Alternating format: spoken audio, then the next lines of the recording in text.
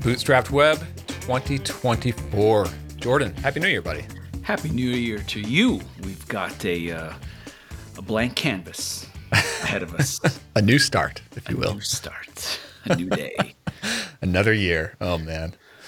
Yeah, so I just got back last night. Where were you? I was in Washington, D.C.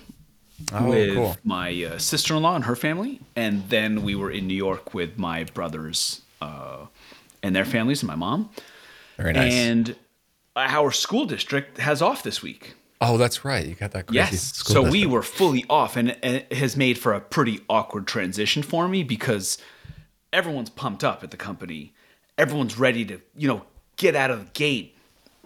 But I'm the only one with kids that are off this week. So I'm still traveling. So I feel guilty. And today's my first day back at work, which is Friday. And so it's really just a bunch of meetings and getting caught up. So I'm a little out of sync with everyone else. They got back on Tuesday on the 2nd and started going. And now I'm catching up. And it feels pretty awkward, but I got to just go through it. How about you? That's cool. Yeah, back to full-time work, just like everyone else around January 2nd. But we did a quick family trip up to Vermont in between Christmas and New Year's to try to go skiing. We did go skiing for half a day in the foggy, rainy, not enough snow weather in the Northeast. But, my kids, they only really need like half the mountain anyway, so that worked just fine. They still had a blast. And the Airbnb had a Nintendo Wii, and they were thrilled about that. So Yeah, they're all good. It's great. but I mean, other than that, pretty low key. Working my ass off, tried to take a little bit of time off around the holidays, and I did with the road trip, but still grinding. That's the story. Still grinding. It's another year, but it feels like just another week. But you know what?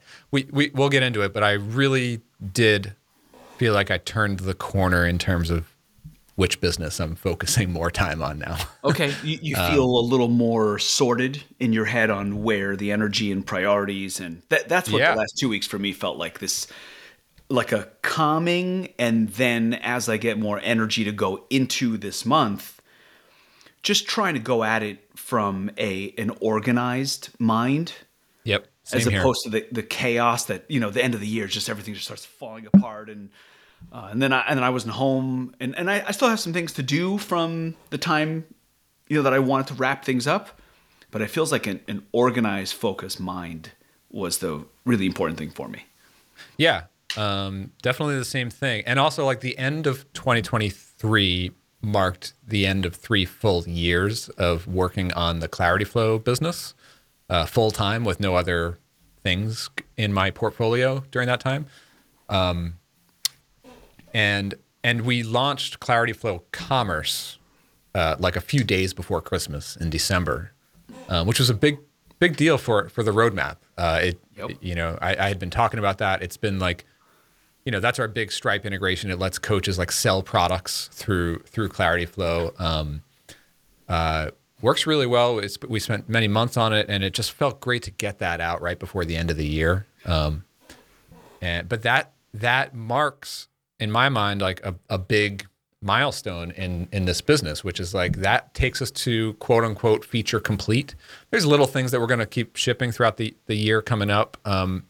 But it also met a pretty good response from customers. We had a bunch of new signups like happen right around Christmas and New Year's as a result of Clarity Flow. So Clarity Flow Commerce. So like despite the holidays, people were still signing up, which I think should spill into a nice little bump here in January. But it'll be really interesting to see, like I'm already seeing here in the first week of January, like, responses to our outreach campaigns and things, and people are signing up, and people are much more engaged with the product, which results in more onboarding support for me and things like that. But all that to say, I'm actively still in the mindset of like, okay, Clarity Flow is now becoming one SaaS business that is sort of a side focus for me now. I'm now,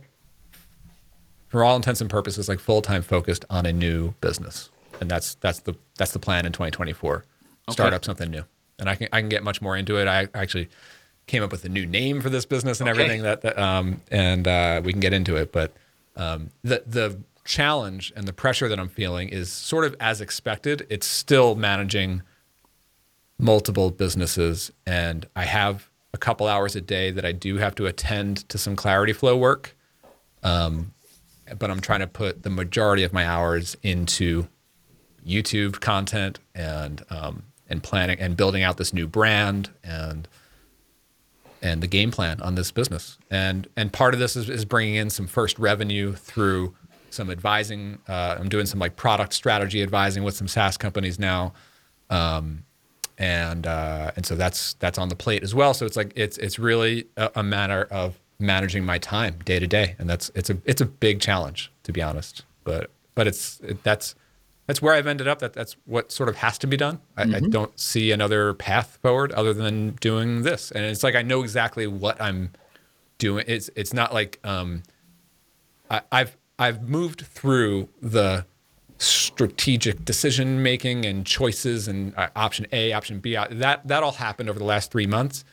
I've settled on a direction. Now it's just execute time. Just go. Yeah, which is a better place to be than a bunch of uncertainty. Yeah. Okay. Yeah, for my side of things, I feel a pretty significant amount of pressure internally. Like self-generated pressure. It's not the market, it's not investors, it's the company and the people and the goals internally. It could also, it definitely has something to do with today's the first day I'm back at work in like 2 weeks. And that it's always a bit of a hectic day in terms of, trying to get the to-do list sorted. I'll definitely do some work this weekend to make progress, to almost make myself feel better that I'm getting further along. But when I talk to people on the team, everyone's very, very excited and everyone's very focused and everyone wants to get out of the gate the right way. But the best thing we can do for ourselves is have a good January. That's the best thing we can do. So we don't feel like we're behind right away. It feels like we're ahead right away. But I got a quick, maybe it's like a therapy question for you. You talked about like this, you put this pressure on yourself. And the way that you deal with that is by putting in some extra hours this weekend. Is that your go? Because that very much resonates with my struggle that I always feel like I'm behind and I put a ton of pressure on myself, and I usually deal with that by putting in more hours than I would like to in general. And that looks like putting in hours during the weekends, putting hours while we're at an Airbnb on vacation.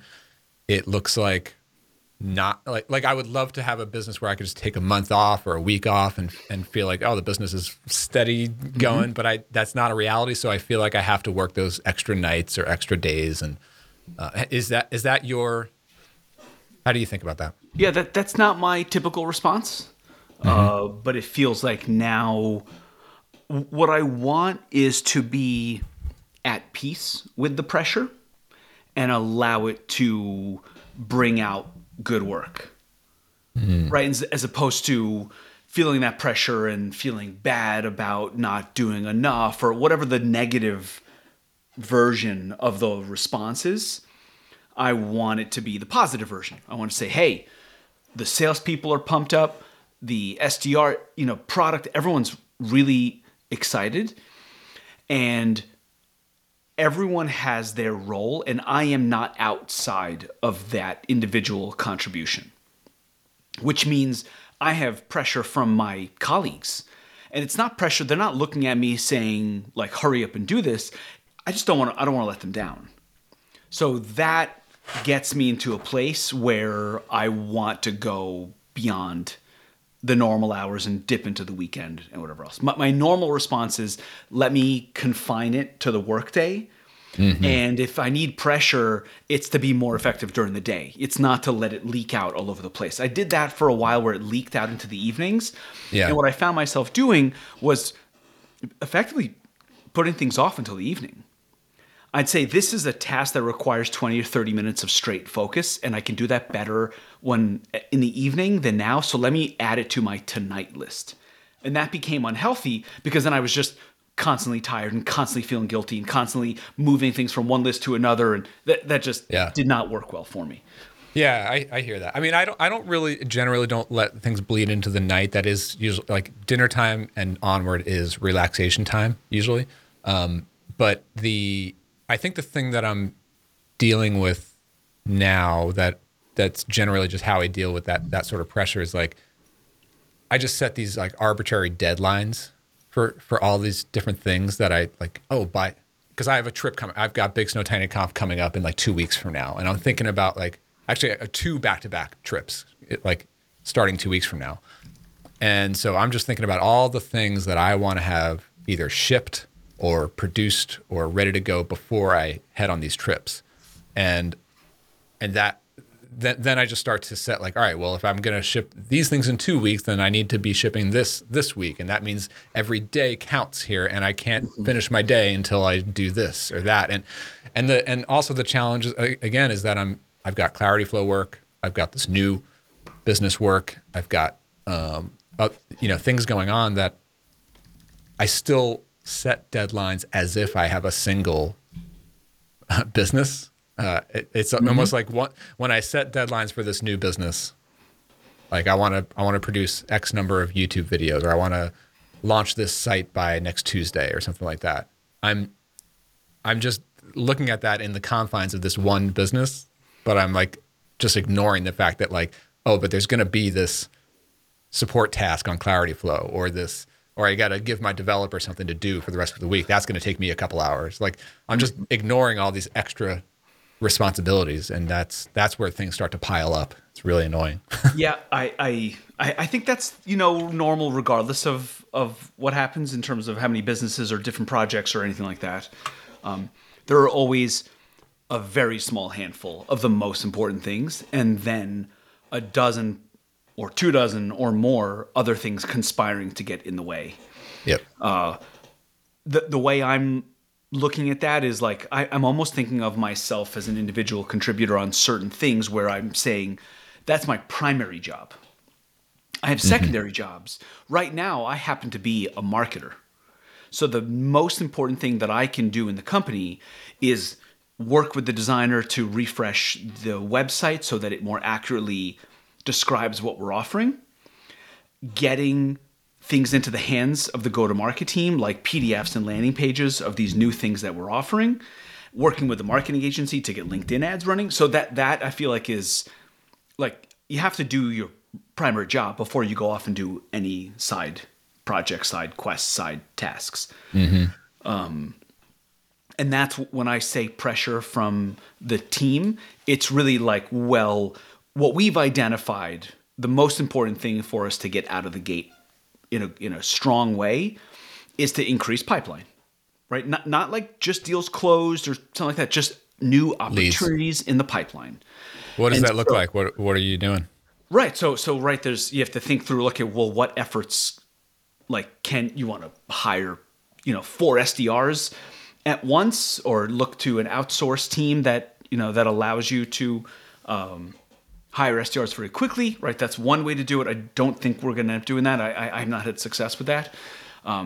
There's different channels. So one of the ways that we can increase pipeline and opportunities is to have our AEs do more prospecting this month. Yeah, I was going to say like maybe like instead of just like, is it like, what is the limiting factor? Is it like, it doesn't seem like one SDR is maxed out, right? Like it's like, how can we get more pipeline out of each person who's already doing this? Right, out of each one, or do we want to hire another one? I'm generally feeling an aggressive stance is right in terms of spending money and resources. So there are events. There are a lot of events in the first half of the year around e-commerce. So there's NRF that's in 2 weeks. Then we're sponsoring a few more, one that's in Phoenix and another one after that. I don't know if it's Minneapolis or somewhere else, but we have like 6 of those coming up for the year. Then there's Shop Talk. So that's one channel. And then a channel that I'm very interested in is the LinkedIn ads and increasing budget is a very efficient way. I don't yet know the results, so I don't know what comes back from that, but at least that's a channel that we can just say, you know what, add 50% to the budget. Hopefully that adds. So that is my my primary focus is, okay, if everyone around me is saying we want more opportunities, where, you know, we did a demo today, felt so good, like first day back, do a demo, and the prospect is like, I'm good. I'm ready to buy. Like, Yeah. I don't need any more. Tell me what you need to know, what questions you have. Here's how it works. The CEO is on board. The CEO is actually the person that forwarded me the email and asked me to look into it. So the CEO is already on board. Like, I just need price. So that, right, that's like as many of those conversations as possible, please. Yeah. So it feels like we have a good opportunity to get a deal closed in the next, you know, call it 2 weeks or so to actually get something signed. Nice. But everything is focused on pipeline. So there are things that must be done immediately on the to-do list. And then a little bit beyond that, it's thinking creatively around like, okay, should we go to events? Should we sponsor a dinner at the event? Should we, like, what other things can we do? There are only so many levers to pull. Yep. Yeah. Good stuff, man. Let me talk about this brand name thing. Okay, cool.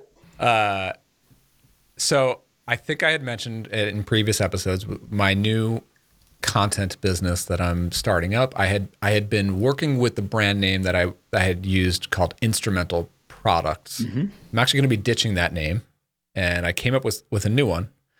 The new name going forward, and I'm going to say it here, and I have a domain for it, but I don't have a website up. So, and we plan to publish this episode today. So when if you listen today or tomorrow, This is how it works. there's not going to be a website there. You're going to see the GoDaddy parked domain name that I just bought 2 days ago. That domain is fullstackfounder.co. Okay. And so Fullstack Founder is the brand name that I'm going to be going with. I also inquired about the .com. I'm waiting to see if there's a response about that. But the name the name Fullstack Founder is, you know, I'm helping people become a full stack founder. And how this came about was I started drafting copy for what's going to be the new website. But when I started drafting, I was still thinking like it would still live on instrumentalproducts.com. But as I started writing the copy, it just started to like kind of flow out of me. Like the first headline is full stack founders are the new superheroes. And just this idea of like being a full stack founder gives you this unfair advantage to be able to talk to customers, design a product, build and code and ship a product, launch it, bootstrap it, without the need to spend a ton of money on outsourcing or needing to partner or needing to raise a lot of investment just to be able to build and ship a product, right? So, you know, that's the journey that I went on. I transitioned from just a designer and marketer to full stack product developer, full stack founder. I made that transition about 6 or 7 years ago and have been building on that skill set ever since. And you know, this all, as I started writing, I think just writing the copy for a homepage of a marketing site is such a great exercise in It's hard. in zeroing in on who you're writing to, who your target customer is. And that's exactly what happened for me. You know, I knew that this direction should be, the starting point was help product strategy, building products. The product side of businesses is where I'm most interested in focusing this business. But as the weeks and months went on, in starting to work on this, and through a bit of coaching, I started taking on some coaching clients, and I started bringing in some consulting and advising gigs on product strategy. Through all that stuff started to filter in, like, all right, where do I want to focus my time? And especially since I'm building a YouTube channel now, it's like, what is that thing that I'm teaching? What is the journey that I'm taking you on? And I feel like the thing that's most interesting to me and has the most legs is helping people become a full stack founder. And so and a lot of that is built around the idea of like learning to code. So that's going to be the focus, and like writing that copy and then landing on that name is helping me zero in even more. Like that's so, and I like the name because it fits so many, it fits all the different potential iterations of this business. You can do software, you can do coaching, so like you can do whatever. So like the new website, it's starting out when I launch it a few days from now, you're going to see like 3 ways that I can help you. One is like free videos on my YouTube channel that I'm doing, or you get the free Full Stack Founder newsletter, or work with me and I can bring my founder skills to your SaaS company. And pretty soon, like later in the year, there could be a Full Stack Founder courses, maybe a Full Stack Founder community. I don't know. Maybe that could be like the name of a book someday. Like there are so many different ways that this brand name can be applied. So that makes a lot of sense. It feels very authentic to you. Yeah, and that feels right in terms of you can just talk about what you're genuinely most interested in. And what I like about it is it clarifies for the person reading it immediately if it's right for them or not. Yeah, exactly. I think a big a key factor when you're doing this like creator type business is to start to really zero in on a theme, not only a target customer, but like a theme. Like, a couple of years back, like I sort of built a whole thing around productized services. Like the word productize started to become associated with what I'm doing. And I think I'm trying to do that same sort of playbook here where it's like Full Stack Founder is the concept, the theme that I want you to think of when you think of this brand that I'm building, and YouTube, man. Yeah, can you tell me a little bit about YouTube? What's going on? I've been learning so much. I actually just published the first 2 videos on my YouTube channel, which I got the name. So YouTube/Full Stack Founder. That's my channel. Okay. I still have a lot of work to do on sprucing up this channel and putting the brand stuff on it and everything. But two videos have published 2 days ago. I've got 2 or 3 more coming next week. They're my first videos of this new run, so they're kind of I feel like they're actually pretty good, but there are so many things I want to improve in future videos.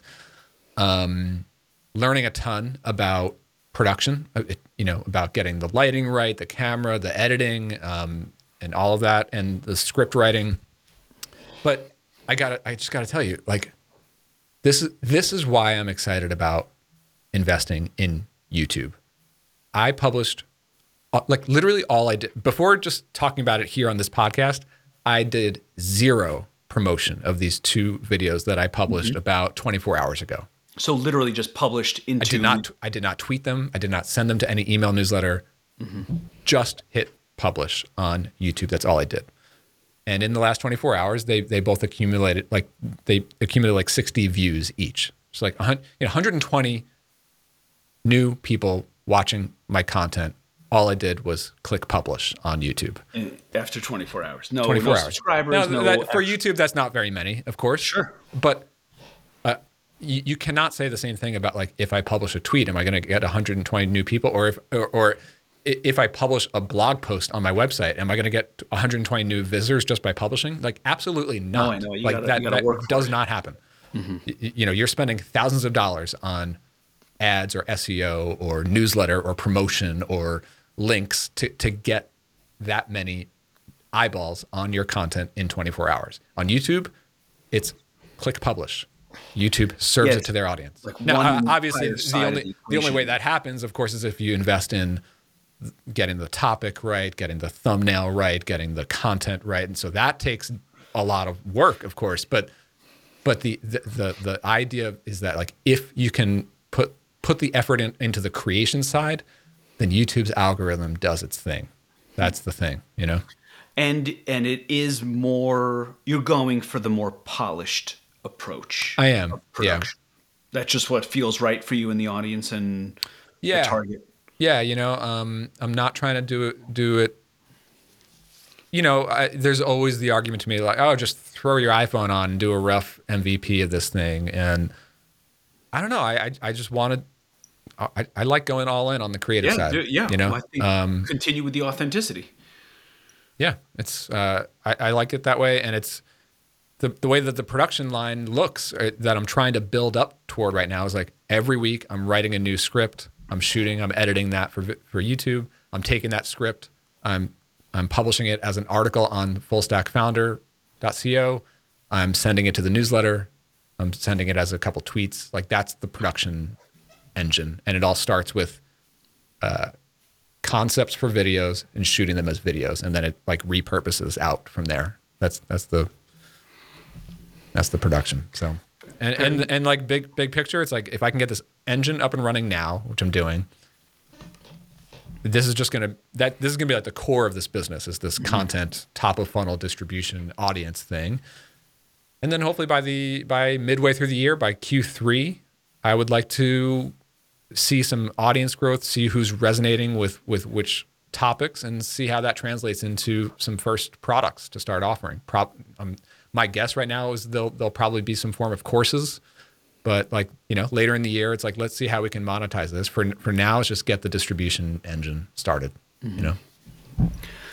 Fascinating. I'm psyched that we get to talk about this regularly because I am very interested in that. Yeah, and it feels like it's different. YouTube feels a bit more legit than like if you did the same thing on TikTok and it showed you had a few hundred views, I don't know if I would believe any of them. Right. And there's also the question of like, do I start getting into YouTube Shorts, which is like their version of TikTok? So far, I'm not. Maybe at some point, but right now I'm focusing on what they call long form videos, which are, in my case, between 8 and 12 minutes long each one, and that's what I'm doing. Okay, very cool. My other podcast has been Open Threads. I'm going to be renaming that to be the Full Stack Founder podcast. Okay, same concept for the podcast. I'm just going to rename it, keep it all under the same brand, and that'll be that. Yeah, I wonder if you end up having categories of content between marketing, sales, product, design, development, outsourcing. Yeah, I'm already making a big list of topics that I want to do videos about, and they definitely fall into different buckets. There's like the learn how to code bucket, which might do better with like YouTube SEO, people searching for technical topics, like learn how to code topics. And then there's like the whole bucket of like bootstrapping and entrepreneurship and starting up products. There's just the idea of should I learn to code or not, and inspiration and energizing people to decide to learn to code. There's a lot of that type of content in there. Yeah, it's and then there's another bucket, of course, would be like design too. How to like kind of hack your way through Figma. So you might even have some technical skills, but you want to get better on the design side, or there's going to be designers who just want to learn the technical skills, and all of them learning about how to get first customers, how to talk to customers, and how to ship your own products. Anyone who wants to become a more full stack founder is going to be walking in with their specific skill set. Yeah. And then we'll have gaps that they need to address. Exactly. That's the thinking. And the other angle for me, and by landing on this name, Full Stack Founder, it's like there's a lot of content on like how to learn to code, ranging from beginner to advanced level content out there. Yeah, I assume you're not trying to compete with that, but more really so not. No, the difference. Like I will be teaching a lot of that stuff, but it's from the angle of like, let me teach you just enough to be able to build and ship your own products and bootstrap your own, and not go get hired at a tech company. Right. And maybe recommending places to learn certain things and tools to use, and it's basically all the stuff that you would have to go and research yourself. You're just bringing that directly to the person. Giving you the shortcuts, giving you like, here's what's important to learn, and here's what's you can just get by with just enough, and here's how to like kind of fill in the gaps, or go use these tools, or how to hire and outsource while knowing enough to be able to manage them well, and things like that. Cool. Well, to go in a very different direction. One of the things on my mind is really working backwards from a fundraising effort and looking ahead, call it 12 months, and then thinking through, all right, what do we need to do to get to a place that leads to a successful fundraise? And when I do that, because we're not ready for it now, right? We need to get ready for it. And when I work backwards from where we want to be to where we are today, it's a good amount of pressure. It's really what's the time frame that you're thinking of here? Just do you have a time frame? Call it 12 months, because what we want to do is make sure that we are going to market at the optimal time. And that is a combination of when our metrics look good, the natural cycle of the market, right? So there are probably two opportunities to do that.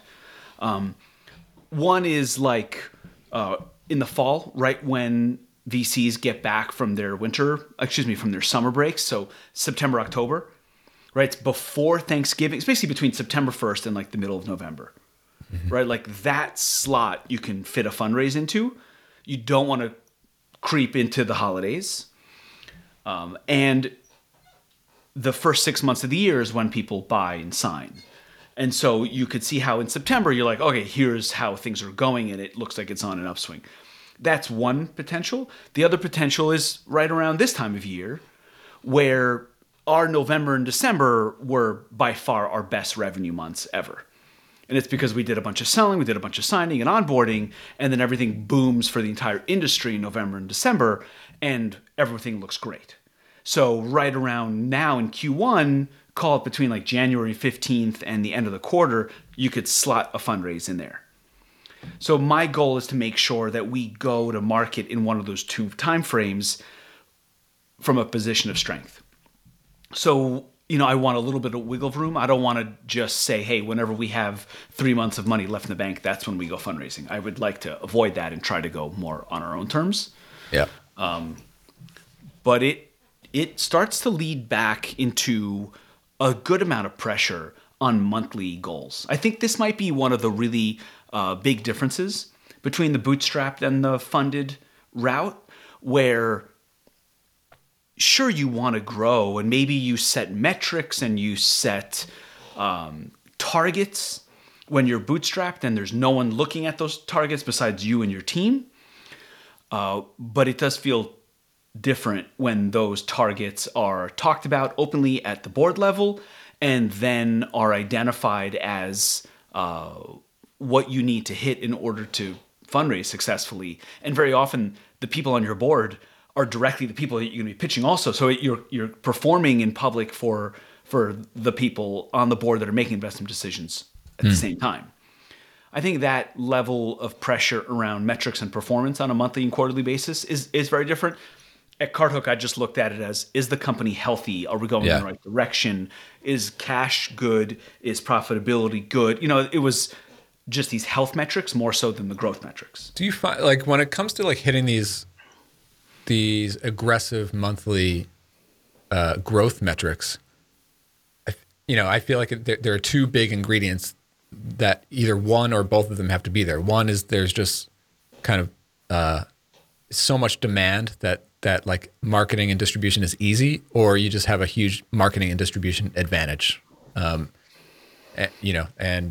how do you think about that? Like, do you see like, is there demand that gives you like the headwinds to meet, but you also have this like firepower to go sort of on like the demand generation side like how do you like kind of like make that formula work? Because obviously like that's what I've always struggled with, and that's why I end up kind of reverting back to my bootstrapping roots. It's like there is demand, and people, like, literally while we're recording here, somebody just signed up and paid for Clarity Flow.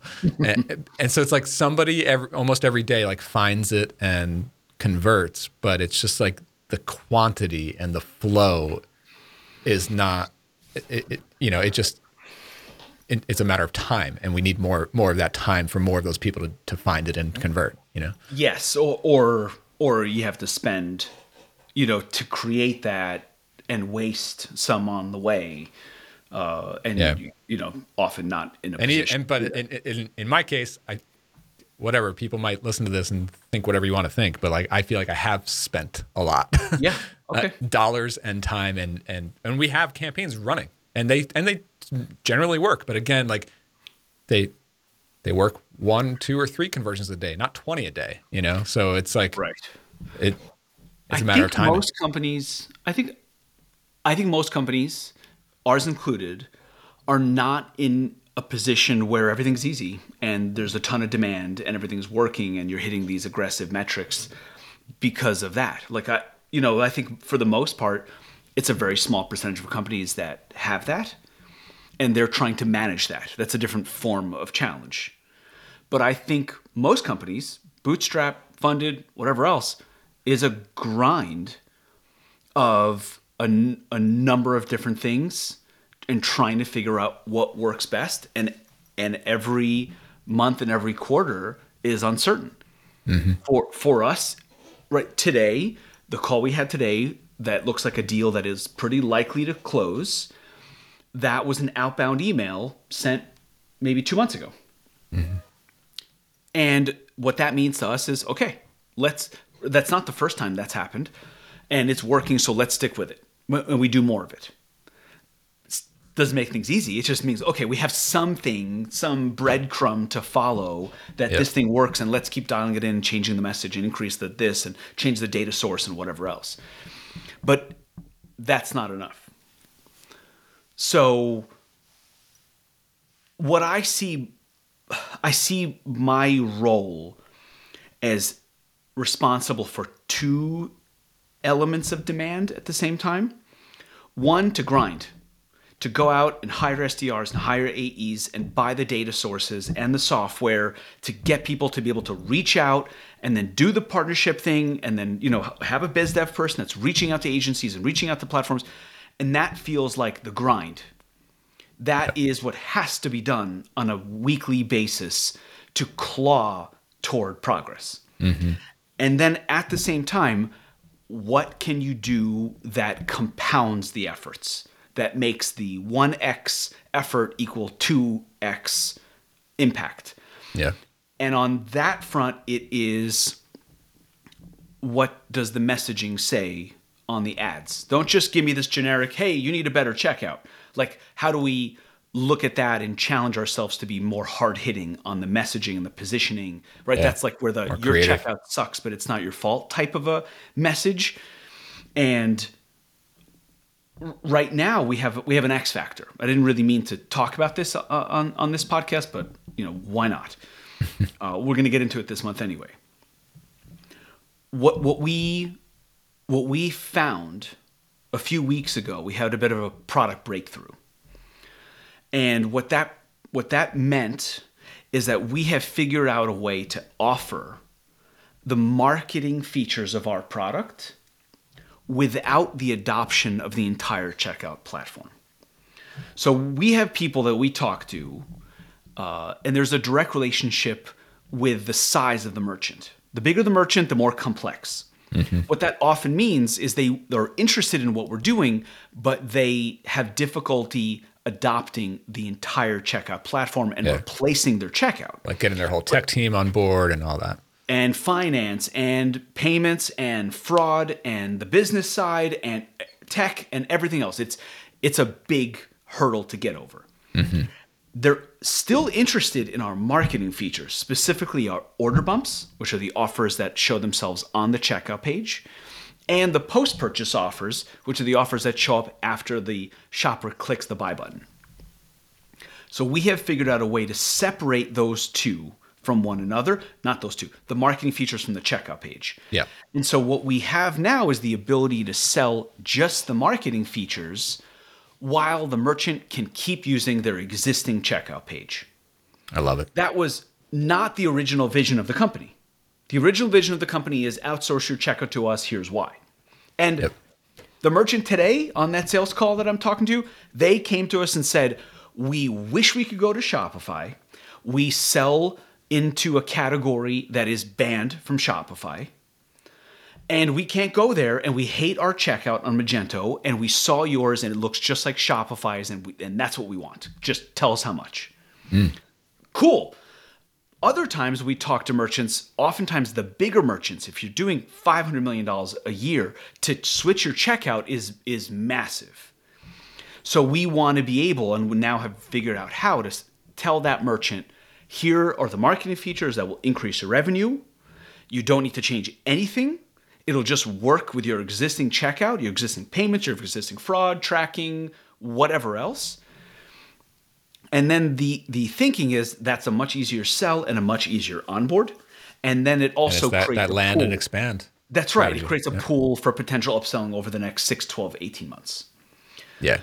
So that's the type of thing that falls into the second bucket. It's not the grind of every week. It's the Rock, how do we do it? Jess, how can we figure it out? Why isn't this working? What can we do? Let's think differently.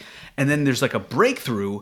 And now how do we bring that to the go-to-market team with the assets that they need? A landing page, a video, and a PDF to go out and get 5 beta customers, get results, and then expand from there. I love that. I mean, because that's literally like responding to what you and your team are hearing from prospects. It's like this is what brought us here. This is what we actually want to implement, and then doing. I mean, and then that land and expand, man. It's a bit of a look. It is a compromise from the original vision, but who cares? I feel like almost every business needs to pivot in some way. It's not even pivot is the wrong word, but like dial in the thing that's going to result in more conversions. That was the whole zip message to Clarityflow thing, especially the Clarityflow Commerce thing, which is like every customer is asking, all right, well, how do I connect this to my payments, or can I do payments through here? And it was no, not yet. It was no, not yet, and now it's like now you can. Yes. So it's in the realm of pivot. It's not pivot. It's adjustment or feedback or whatever this learning cycle. I had such a interesting experience with it. I have a VC who led our seed round, and we have a great relationship, and they're a seed fund. So they might, throw in a few bucks, but they're kind of not relevant moving forward into the life cycle of our investment stages, right? They're not going to lead the round. Like, they're a seed fund. That's their focus. And because of that, it allows he and I to have these very open conversations, because I'm not dancing, right? And he's also from Israel, so we connect, and we've talked a lot since October 7th. So we're in a good place in terms of like trust and communication. And I was having a bit of a down day at some point in December when we talked. He said, "How are you? You don't seem great." We explained everything, and at the end of the conversation, what he said was, "Look, what I can tell you, sitting where I'm sitting,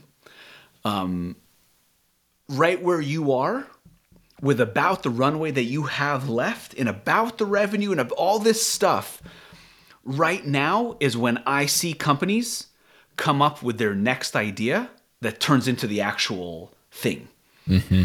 And at that point, we didn't have this. We didn't have the breakthrough yet. So I was like, sounds cool. And then I swear to you, the next day. The next day. Next day. Isn't that incredible? Like, it's like some trigger like opens some door just to start to, and all that, it doesn't give you the idea right away. It just opens a door to that something new can enter into, Slightly different point of view, slightly in the, the irony, not the irony, whatever. We have thought about this for months because we get the feedback from merchants, and then we would go to tech and product, and we'd say, "Can we do this?" And they would come back to us and say, "Look, that's like a different product. It takes months to build. That's too risky given where we are. And so, no, we can't do it." And then it took my being slightly more open to it. And really what triggered it was one of our salespeople went off and spoke to one of their existing contacts from a big merchant. And they said, "Hey, they love it. They want to do it. They're ready to try. But is there any way you could separate this out? Because going the whole way right now is like a big thing for them. If you could just do this, they can get started right away." And I brought that. The dots connect. Yes. And I brought that back to Rock. And for whatever reason, Rock was thinking slightly differently on it and said, "Oh, what if we tried X?" And it ended up working. And so that I That love happened that, man. mid-December, and I kind of freaked out, but I didn't want to tell the whole team until we were really sure. So it was just Rock and I being like, is this real? Can we do it? Like, what things do we need to test out? Who do we need to get involved? How much is there to do? I love this whole, this gets into like a deeper mental game sort of thing, but I've been really reflecting on this. I just wrote, it started to be just my 2023 recap blog post. It turned into like a couple of, reflection posts. And one of them it's just this idea of like opening, like something triggering your mind to open up to thinking about things differently.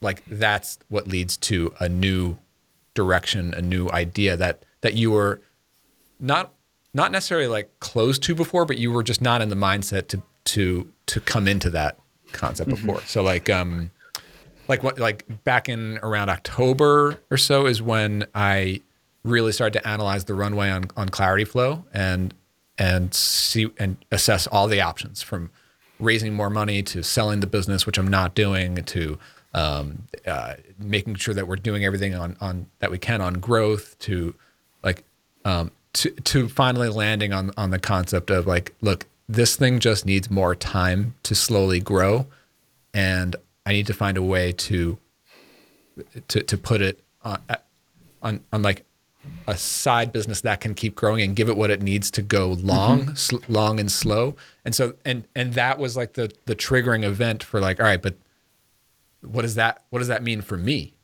What do I do now? And then it started to open my mind to the idea of, well, I think I need to start something new. And like, cause I had before that point in October, I had not been thinking about doing YouTube every day or course businesses or newsletter or creator businesses. But I started to open my mind to like, what is the most efficient way to grow, to getting back on a sustainable path. And so it's like one triggering realization leads to a couple of weeks of opening up the mind and then being open to new ideas, you know? Yeah. When people say, talk to customers, I think a lot of the magic around talking to customers is because that's a hack toward finding there. new insights. Yeah. Yes. This exact same thing happened with the going from Zip Message to Clarity Flow, and like I talked to a ton of customers, and then that led to, okay, coaches is the thing, is the target customer. But then even that, I was still closed off to the idea of changing the name. It took a couple more months I got some advice from people suggesting that I change the name. I was still resistant to it. But yeah, you just hear comments from customers and how customers are interacting with it. And then it's like, well, what if, and then it starts to make total sense, Yeah. Yeah. And then, you kick yourself a little bit, but it's important that you got there regardless. I got pretty lucky on the timing because we just started this website refresh. I wanted to hear more about that. I mean, where are you at with the website? So it's a challenge. I don't do this often. I don't have that same muscle as you do in terms of like, I'll write a homepage and it'll be annoying. It'll take me 2 days. It takes me longer. Mm-hmm. So it's been a challenge overall, but it has to get done. B, people are waiting on it. And so those two things combined make me do my best work. Yeah. The challenge, and I've been struggling looking for examples to look to. I find that hard too, like getting inspiration, like other sites to look at. Yeah. Yeah, I don't have a big Rolodex of. Whenever I want to do it, I wish that I had been collecting them for the past year, and I haven't. So yes, so now I have like how I have multiple windows on my machine, and so one of them is like a Chrome window with like 40 tabs open of like, I like this homepage, I like this pricing page, I like this feature section. Exactly. So right now, my challenge is, how do you present an offer that shows that people have an option? They can use our checkout platform as a whole, or they can use our marketing features with their existing checkout page. Right? And you've done this stuff before, so that's kind of a tricky challenge. It is. because you're stepping on your own foot, right? You're saying, you're diluting your message. You're saying, here's this amazing thing, but you don't have to use the whole thing, but you have an option. But this is a suite or a full solution or this. So I'm looking for examples around that. And we're trying to come up with a visual way of representing, like, this particular feature is for the checkout platform. This feature works on the platform or on your checkout. Like on the pricing page, it's easy. Right? I feel pricing like page, one plan is like on your checkout and the other one is on ours, but the other pages are trickier. I've dealt with this a little bit before, and I've seen it done a bunch of ways. And I think where I end up coming to is that visitors to the website are going to find their own path to what they need, and it's going to look different from one visitor to the next. And so, in your case, you've got the marketing tools and the platform features, or whatever terminology you use. There can be like two different ways to communicate that, and I think probably both should work on the website. So like one way would be like solutions. Do you want our marketing solutions or the full checkout solution? So somebody might be more feature focused, so they're going to open up the solutions drop down and navigate to the solutions page for each of those. Or the other way to do it would be users, like who are you? Hey, I'm a big enterprise. Okay, so or like marketing. I'm buying for a big enterprise organization, so like Rally for enterprise, and then a page for like Rally for marketers, and that's showing the marketing tools. And those are like dedicated pages that speak to somebody's clicking around, and you want every click that they choose to click on to be like, okay, I'm getting closer to what I want. Down. Yeah. But like, and like those are like two different paths, but they both lead to the same endpoint, Yes, we do have that advantage where the endpoint is a communication with us. Yeah. And that's the other thing is like, even once you get to the pricing page and the sign up, like, even if that, like, you don't have to make them make any decisions right there. All you need to is them to get the demo, That's right. You really just need to communicate that you do have the option of getting this without switching your checkout. And that's enough to get in touch where, when people reach out to us, they usually reference something from the site or from some form of information that they got. And they say, I'm interested in that, or I read that and I want to know more, or I heard that you can do X. Yeah. Yeah. I'm trying to become a bit less precious on it because it shouldn't take as long as I know it. Also, I think this takes more time of gauging the rollout of these marketing tools for you to see how they resonate. But it sounds super promising to me. So I could sort of see a world where you start to really lean into the marketing tools as like, that's the thing. It's a wedge.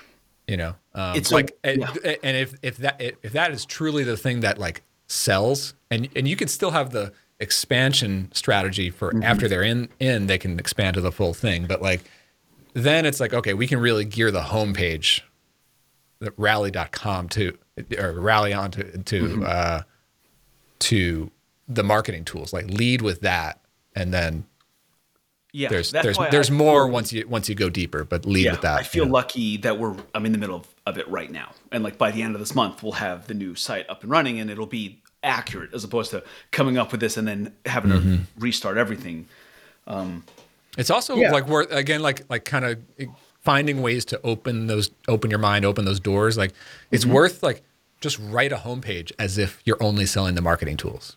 Just it might seem too extreme, but like just write it just to get it out and just to see, and then maybe backtrack a little bit. But like it's a good exercise to just say like, what if this thing looked like this? Just go through that and then maybe do a different version, Yeah, it is a bit paralyzing to try to be like, how do you do everything at once? And the biggest challenge we've had, and the challenge I'm putting to individual people on the team, some of the people on the team are just finding out about this week.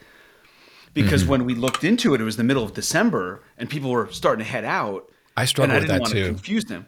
Like doing all this work up front to like strategize and make all these decisions, and then like, I haven't told any of my team about this, and then I just like drop it on them. It's like, oh. Yes. So some of it feels a bit crazy, and trying to look.